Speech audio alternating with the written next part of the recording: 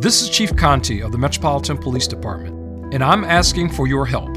We all must avoid using our cell phones while driving, as lives are increasingly at risk with this behavior. So much can happen when you are distracted by a phone, and the results could be deadly.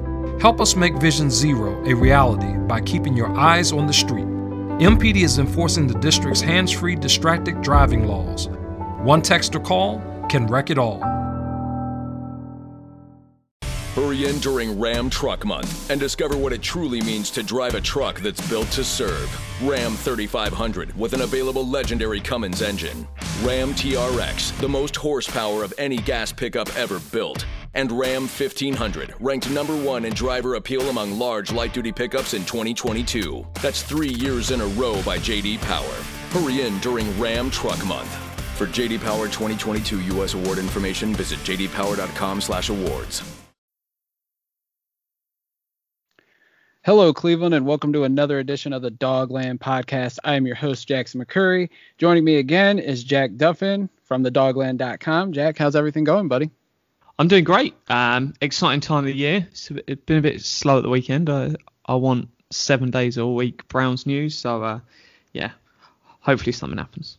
Yeah, Saturday was so boring, and I even tweeted it out. I was like, man, this is a boring day without Browns news. And, of course, Lane Adkins from the OBR quickly chimed in. He goes, I'm okay with this. But I know those guys have been killing it all week with coverage and rumors and everything. But, yeah, I mean, the Browns were busy this week. They were even, more busy Friday.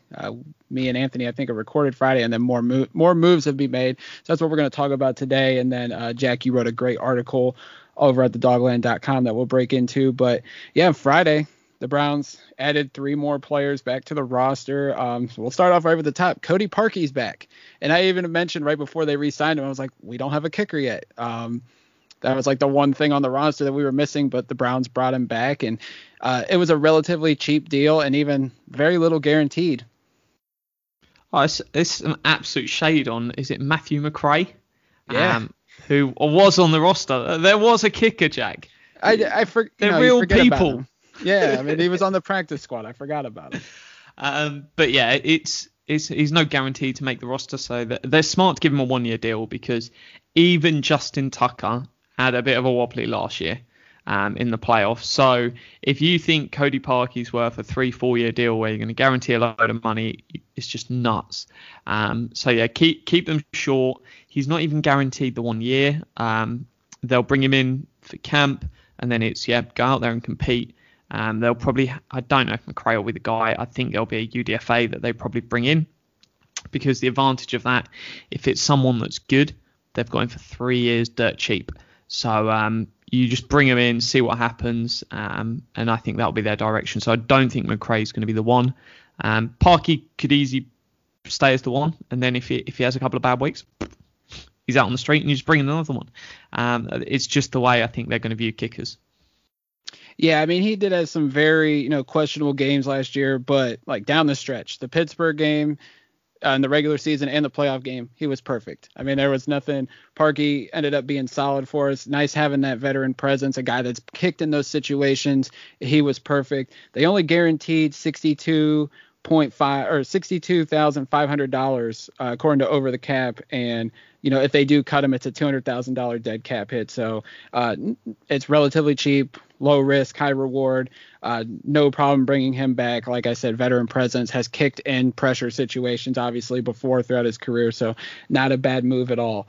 The Browns went and then signed Anthony Walker, linebacker, who they brought in for a visit. 1 year deal, $3.5 million is the total he can make. We don't know the details yet, but shockingly enough, a Drew Rosenhaus client. Because, we always say like, oh, Rosenhaus has this agenda against the Cleveland Browns, always trying to milk them for money. But getting a guy like Walker in here, people were wondering, like, the BJ Goodson angle, would we bring him back? But this is a similar type player, especially like you mentioned on your podcast, Jack, a lot of the athletic traits very similar to what Goodson brought to the table.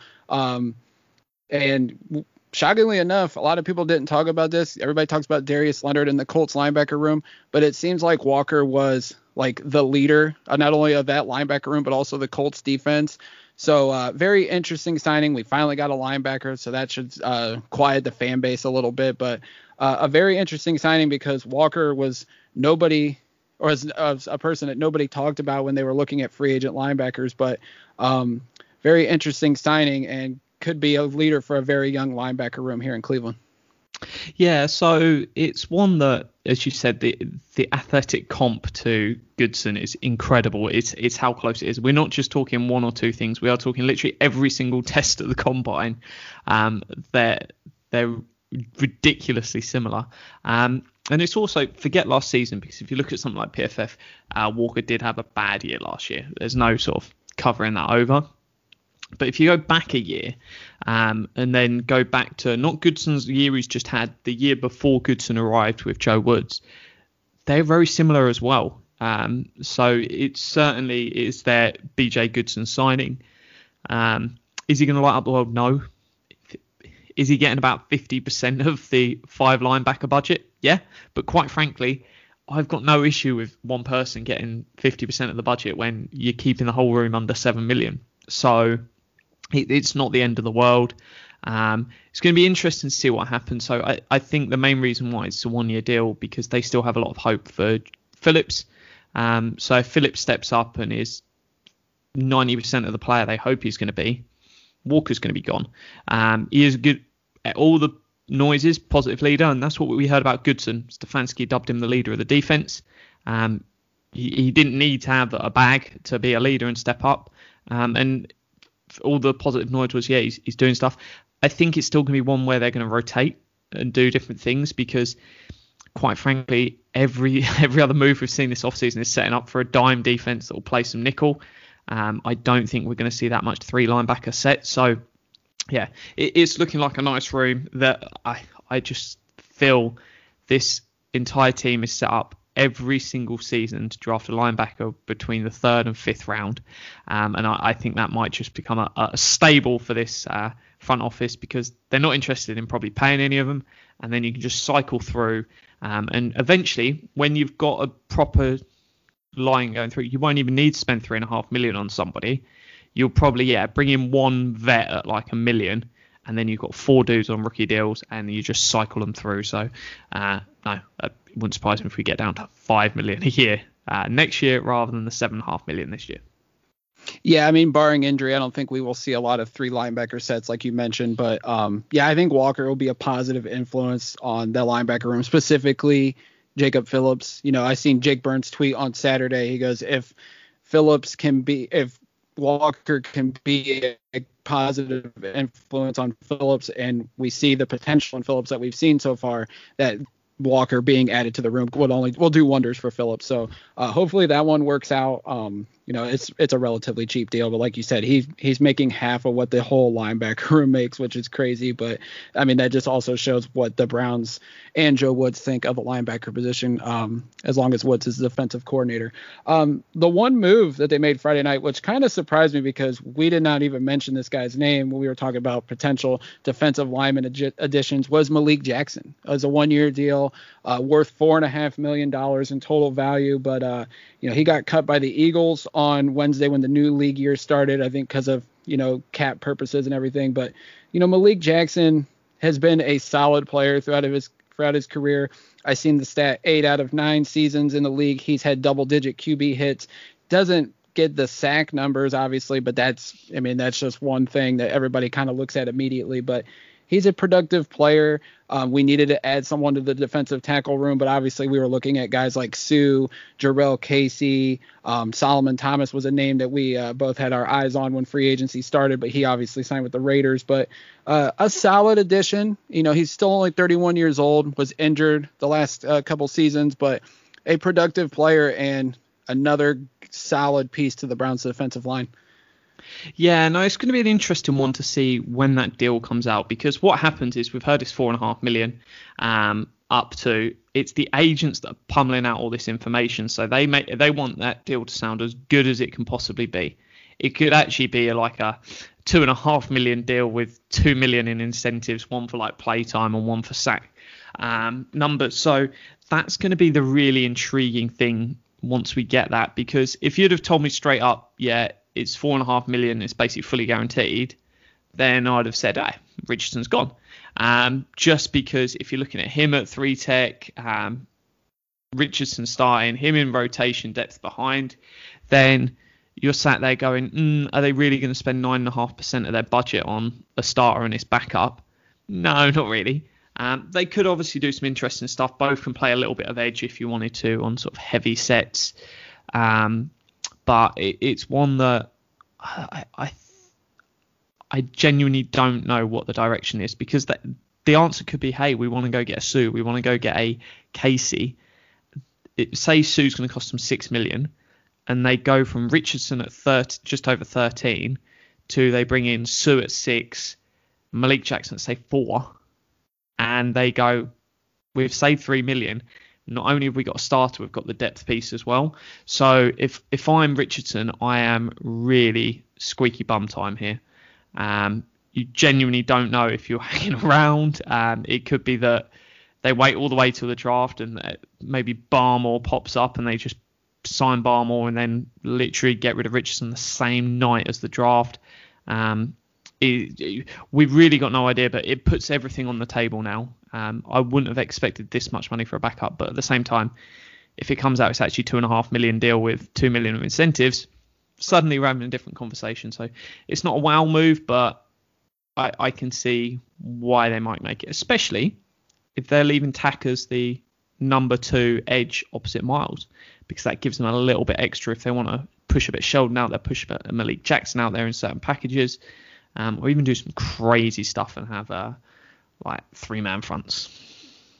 So I did want to bring up Sheldon Richardson when we talked about your article, but since the topic's already there, Richardson obviously right now is a $13.6 million cap hit. If say they did a deal like they did with Hubbard or Olivier Vernon last year, where they reworked the whole year of their contract, how could you see that one playing out? Because I know you talked about before a potential extension with Richardson, but if they were to rework some of the money, he's making $11.9 million in his base salary right now. How would they restructure that to where he would take a pay cut, but then still lower the cap number to where it doesn't look as bad as, we have $17 million committed to our 3-techs right now?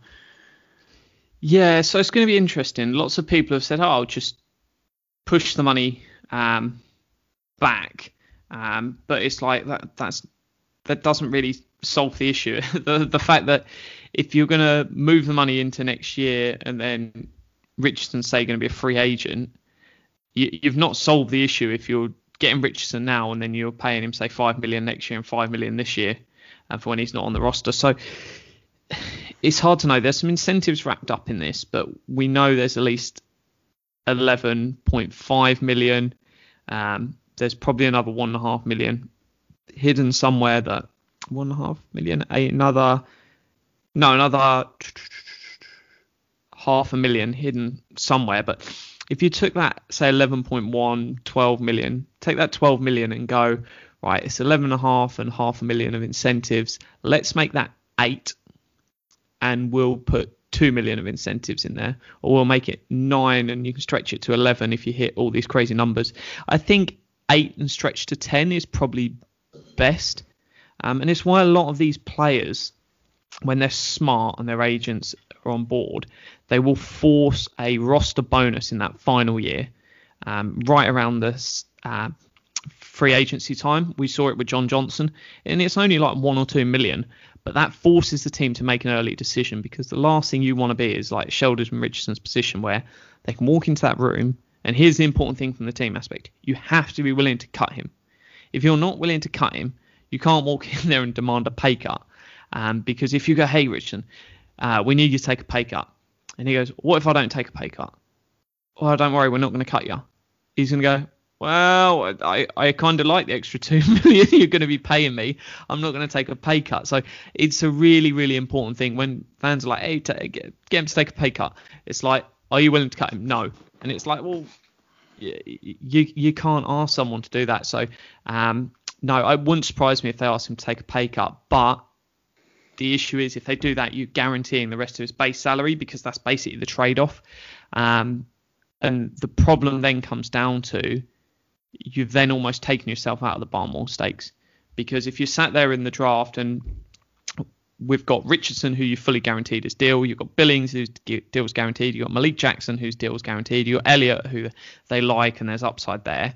Well, there's all four of your defensive tackles signed. If Barmore's there, then you're probably not going to have five.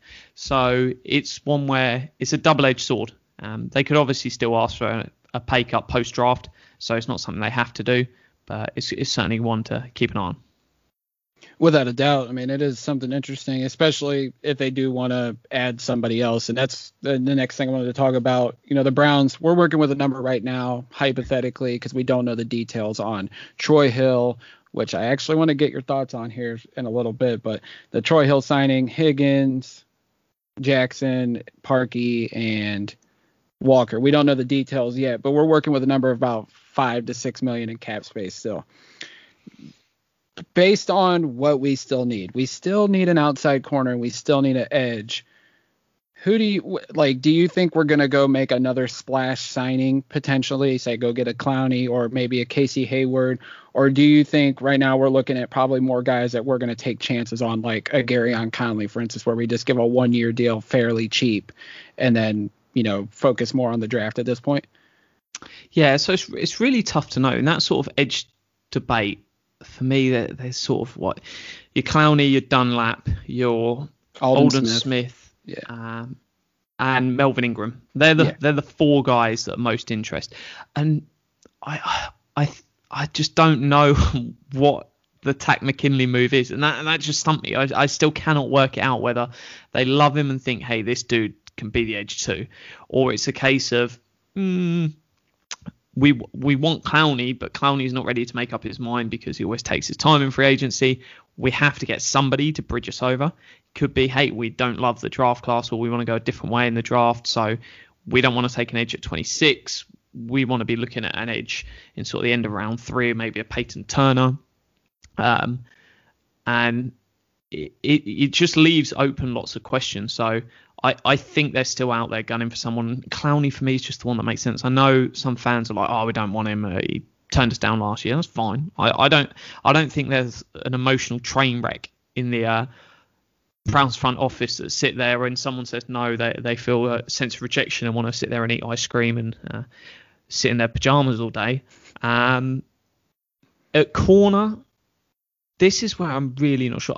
For me, Adoree Jackson is just such an intriguing name because the high end is really, really good. And that's the sort of player that I'd love to take a bet on. And you're going, hey, Denzel Ward, Adoree Jackson, you've got Greedy Williams, you've got a sort of day 2 draft pick, and then you've got, say, either a day 3 UDFA, AJ Green, and then you've got 5 young outside corners that can play. You've got Troy Hill in a pinch. It just gives you so many options there, and that is what intrigues me. Right, I'd rather mix it up and throw loads in there, but at the same time, yeah, if Hayward, whether it's Malcolm Butler, they're 2 guys that you can give them 1-year deal. They're going to come in, do a great job, and then in theory it's more sensible to do it that way and then bring someone through. So even though a Conley I could see, I think it's more risky to go that other way. Maybe they're looking at Conley and which wouldn't be nuts to go, hey, we want to bring Gary and Conley. The issue is Conley's probably going to be, well, I don't want to sign there if you've got Butler, Ward, Greedy Williams, Garyon Conley. Is like, well, why am I taking a 1-year prove-it deal if I ain't going to chance to get on the field? So it's a really risky combination of how they work it out here, but they just need loads of bodies. If we see like the Buccaneers, some of these other teams, they just fill the room with loads of young, promising corners, and it's like, look, we're just going to throw it all at the wall and see what sticks. So I like the idea of 5 really young, talented dudes, and who knows what happens. If you had to sign one position right now, would it be outside corner or would it be edge? Because for me, it's outside corner. Because I feel like secondary is the more need. We could take a chance on a guy in the draft at edge, but we have McKinley, we have Garrett, we have Gustin, we have Weaver. I mean, they could go out and sign. sign Clowney or Alden Smith or somebody, but I just feel like outside corner, we can get somebody in the draft there too, but I would rather go and get a proven guy at this point. But I'd like to hear your take on it. If I had to do one or the other, I'm going to go get Clowney, and then I'm going to draft 2 corners on day 2. That's fair. And that'd be bold. But at the same time, if you're bringing in 2 corners on day 2, Greedy and Ward, yeah, it's no guarantee. But to be fair, signing a Malcolm Butler, signing a Casey Hayward, they're no guarantee either. Whereas edge is a lot more stable. And coverage is always more important than pass rush. But the difference is pass rush is quite consistent. When you look at pressures and stuff, ignore sacks. When you look at pressures, Garrett is very much like you look at Garrett and you go, right, you can project and go, he's going to do this basically for the rest of his career. Whereas you've got corners that fluctuate. And yeah, the good corner is going to have more good years than down years. But at the same time, there is that risk there. So I would go, let's just throw as much stuff at the wall, but shore up that edge spot. That's fair. Yeah, I wouldn't disagree with going that approach either, though. But I don't know. Casey Hayward's so intriguing. Even Malcolm Butler on a year deal. I mean, even Adoree Jackson, which I can't get a read on whether because there's, you heard Benjamin Albright say on Browns Daily that the Browns were interested, but you haven't heard much buzz since then. So it's kind of making me wonder, is he interested? So it's definitely something to watch. I did mention we talked about Sheldon Richardson and how to restructure his deal if he'd take a pay cut. And you wrote a great article over at the Dogland on Saturday talking about restructuring contracts and who would be the first for the Browns. You broke it down. You talked about what restructuring is, because some people think that it is a pay cut, but it's not a pay cut. And then you mentioned the most likely options for the Browns to restructure their contracts. So I'll let you talk about that, and then you talk about what players are the most likely to restructure their deal as it pertains to the Browns. Yeah, so there's no sort of real world comp for this, so bear with me. But what a restructure effectively is when your boss comes into the room and goes, hey, we're set to pay you X amount as your salary across each of the 12 months. And they're going to go, what we're going to do instead is we're just going to pay you all this month, and then you'll work for the other 11 months, and it's all agreed. You've signed a contract, etc. And that's effectively what they're going to do. So it's very player friendly to get a restructure. They're saying, hey, we're going to give you all this money. We're not going to hide it from you. We're not going to sit on it. We're just going to pay it all straight up front. And the reason why teams like it in the NFL is because when you do that, you can spread that money across up to 5 years into the future based on how many years they've got on their contract. So player X, he's got a 3-year deal. He's got 10 million he's due this year in base salary. We can just go, right, we still got to give you 1 million of base salary because that's the minimum. We're going to take that 9 million. We're going to turn it into a signing bonus. We're going to give you that 9 million straight into your bank account. They might spread it out over a year, different payments, but effectively it's fully guaranteed he's getting it. And then for each of those next 3 years, including this year, you get 3 million show on your salary cap. So for accounting purposes, really, really good for the team. But that's effectively what you're going to do. And the key thing is you're not going to do that stuff until you're over the salary cap. Because as we're at now, the Browns aren't going to go out and take a payday loan. It's basically racking up like a credit card bill, a restructure. You don't do that until you've run out of money. So they've still got like 6 million roughly in the bank. And yeah, 10% of your annual salary. You wouldn't go out there and start taking out a payday loan from a loan shark to try tie you over for a year if you had a load of money in the bank. So it's one down the line. Yeah, if we get to sort of the start of the season, they're going to want at least sort of 3 million of cap space. And that's just because, hey, that Myles Garrett goes down injured and they have to trade for an edge. You need a little bit of wiggle room, but you can obviously create more mid-season as well. So how can they create that money, and who's sort of the names? So here's all the dudes that it create over 1 million of salary cap space, and it's 34.75 million overall. We got OBJ 9.7, Conklin 6.8, Landry 5.75, Tretta and Batonio 4 million, Keenum 2.5, Hooper 2.25. But the knock-on impact of this is, hey, it's not magic money. It's not found the magic money tree and you shake it and some more money appears. There's consequences for that. So for that 34.75 million, that's an extra 24 million worth of commitments next season. The season after, in 2023, that's an extra 10 million of commitments. And then in 2024, that is 0.75 million of commitments. So the first question is, and Jack, I'll come to you, is finding that sort of balance, because you can do a little bit of this. You can't do loads. It's like you got to be careful, because, hey, the Browns are well aware. You've got this dude called Baker Mayfield. You've got this other guy called Denzel Ward. You've got a chap called Wyatt Teller. They've all got to get paid. So if you start effectively the money you've got set aside for these young rookies, you start going, let's pay that all to OBJ this year. Let's pay that all to Clowney this year because you're going to sign him. Well, someone's then got to miss out in the future. Yeah, I mean, it's like looking at it right now, and obviously 2023 is when effectively the Baker and Ward, those extensions would kick in because they still got their 5th-year option next year. But right now we're looking at 47.6 million in cap space. So in 2022. So hypothetically, if you're going to start pushing money into next year, that's going to take away from cap space. And when you have to extend potentially Teller and Chubb, you have to think, we're going to push money into next year. This could decrease our chances of re-signing Chubb and Teller because we won't have the money. So that's something you have to take into account as well. So Jack, when you look at it, who would be your top restructure guy? If you're Andrew Berry and you're whoever their cap guy is, and I don't even know who it is because I'm not really familiar with the entire front office, who would be the number one guy you would go to and say, hey, we're going to restructure your contract because it is going to not only help you get more money into your bank account and your agents, but it's also going to help us out now and going into the future too? Yeah, so the things you're going to look at when deciding this player is, hey, whose money is already guaranteed? Because if a player's contract's already guaranteed, then you're just moving into the future and you're not actually giving out any new guarantees. You're just changing the structure of it. And as well, as we touched on that, hey, there's no point creating 34.75 million space this year to then have to pay back 24 million of it next year.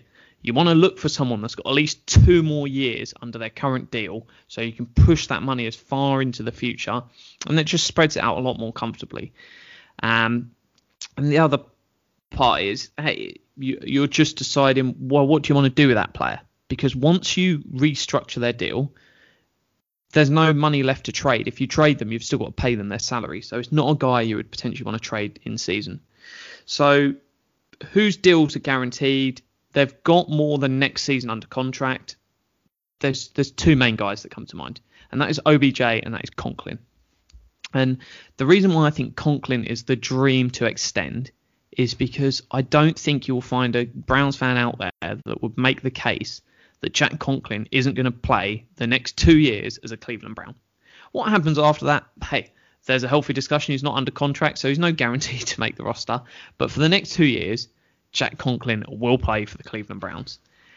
OBJ, on the other hand, well, I think every Browns fan has had that debate of what do you do with OBJ.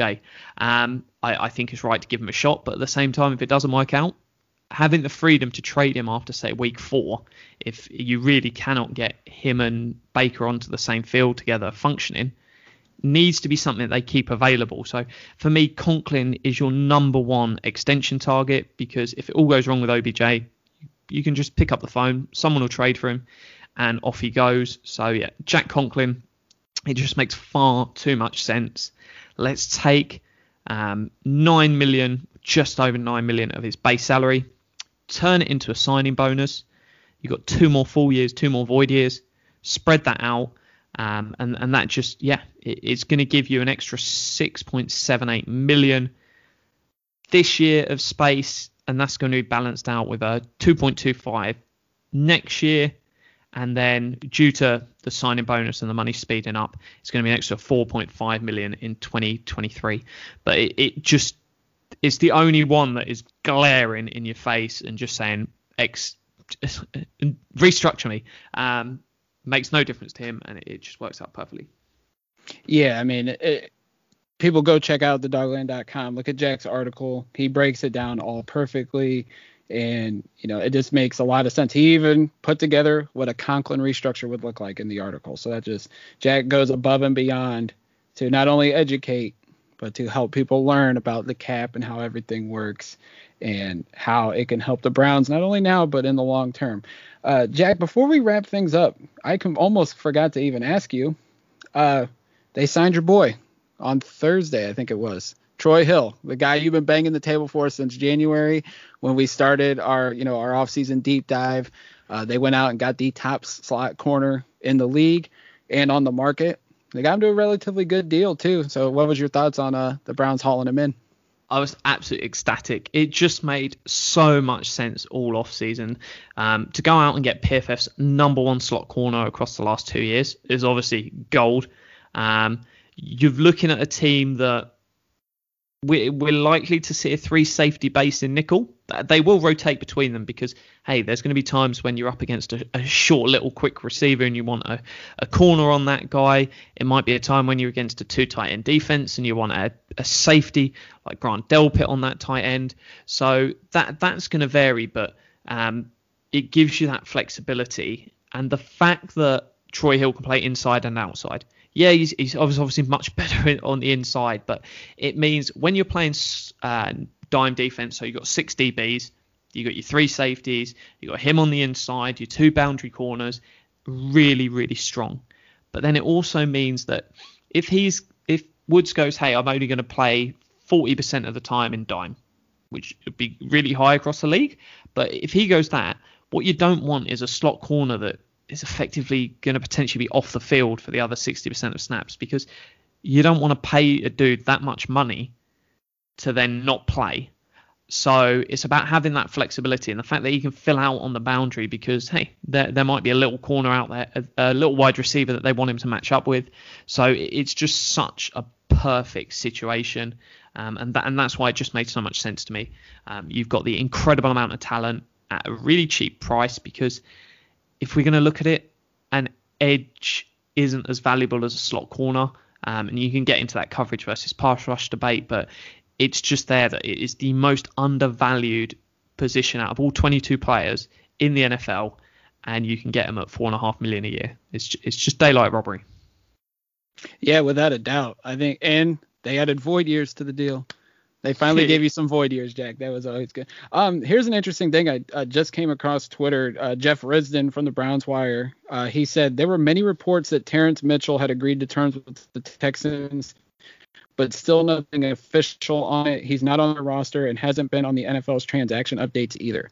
So I know it was reported that he agreed to a deal with the Texans, but maybe he's having second thoughts. Maybe he comes back on a relatively cheap deal, and that would solve some of the Browns' cornerback depth issues. I think we all loved Money Mitch when he was here.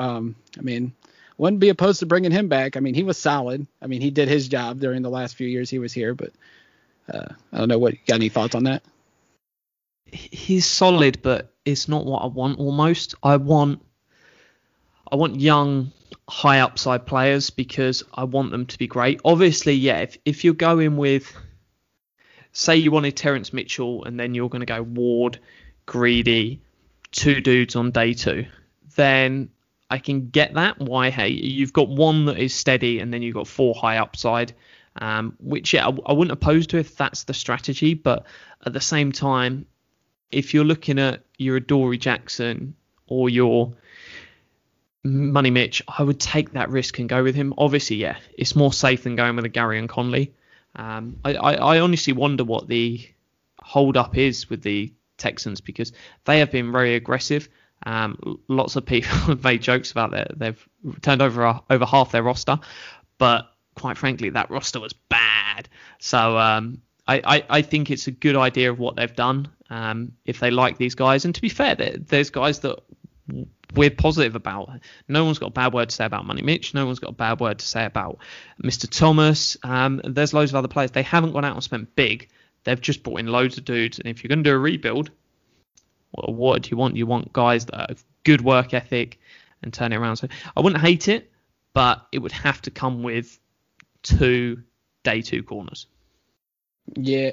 I'm looking at the Texans website and I clicked on the transaction. They haven't announced any of their signings yet. and they've signed, I think it was 25 players in free agency. They haven't announced any of them. I know they have to probably rework some of their cap issues as well. I know they reworked Laramie Tunsil's deal. I seen that reported yesterday. So they could be restructuring deals, trying to get things in a row before they announce their free agent signing. So it could be nothing, but it is something to definitely keep an eye on. Jack, as we wrap things up, do you have anything you want to plug, or plug your Twitter as you usually do?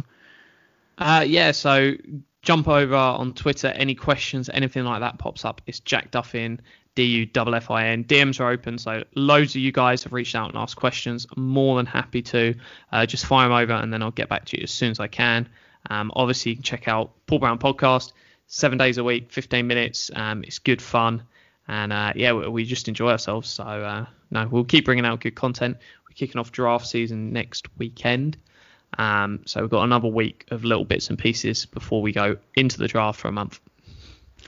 Yeah, I do highly recommend the Paul Brown podcast. Listen to it every day. It's 15 minutes. Put it on 1.2 speed, and it's only like 10 minutes. So great stuff. They're quick. They get right to the point. It's a good thing to get the day started when you want to listen to some Browns content. As for us over here at the Dogland, check out thedogland.com. Follow us on Twitter at the Dogland, as well as Facebook. And stay tuned. We are expanding the podcast network. The Top Dogs is launching March 31st. Myself and Alex Hale bringing you a bit of a different style of Browns podcast. We hope you all will enjoy. And you can follow me, as always, on Twitter at Jack McCurry08. And until next time, go Browns. Go Browns. Wireless headphones. That'll be $200. I'll use my Capital One Quicksilver card. Now that's a hit. You used the Capital One Quicksilver card, which makes you the hero of every purchase. With Quicksilver, you earn unlimited 1.5% cash back on every purchase everywhere. I wanted running music, but unlimited 1.5% cash back is pretty heroic. Good instincts. Every hero needs a theme song. The Capital One Quicksilver card. What's in your wallet? Terms apply. See CapitalOne.com for details. When you hear it's Spring Black Friday at the Home Depot and Ryobi 40-volt expanded cordless string trimmers are just $179, what are you driven to do? Clear out winter's overgrowth? Clean up the driveway lines? Or take a lighter touch around the flower beds? Hurry into the Home Depot during Spring Black Friday to get more done with the extended runtime and precision control of the Ryobi 40-volt expanded cordless string trimmer. Now just $179. Shop Spring Black Friday savings at the Home Depot. How doers get more done.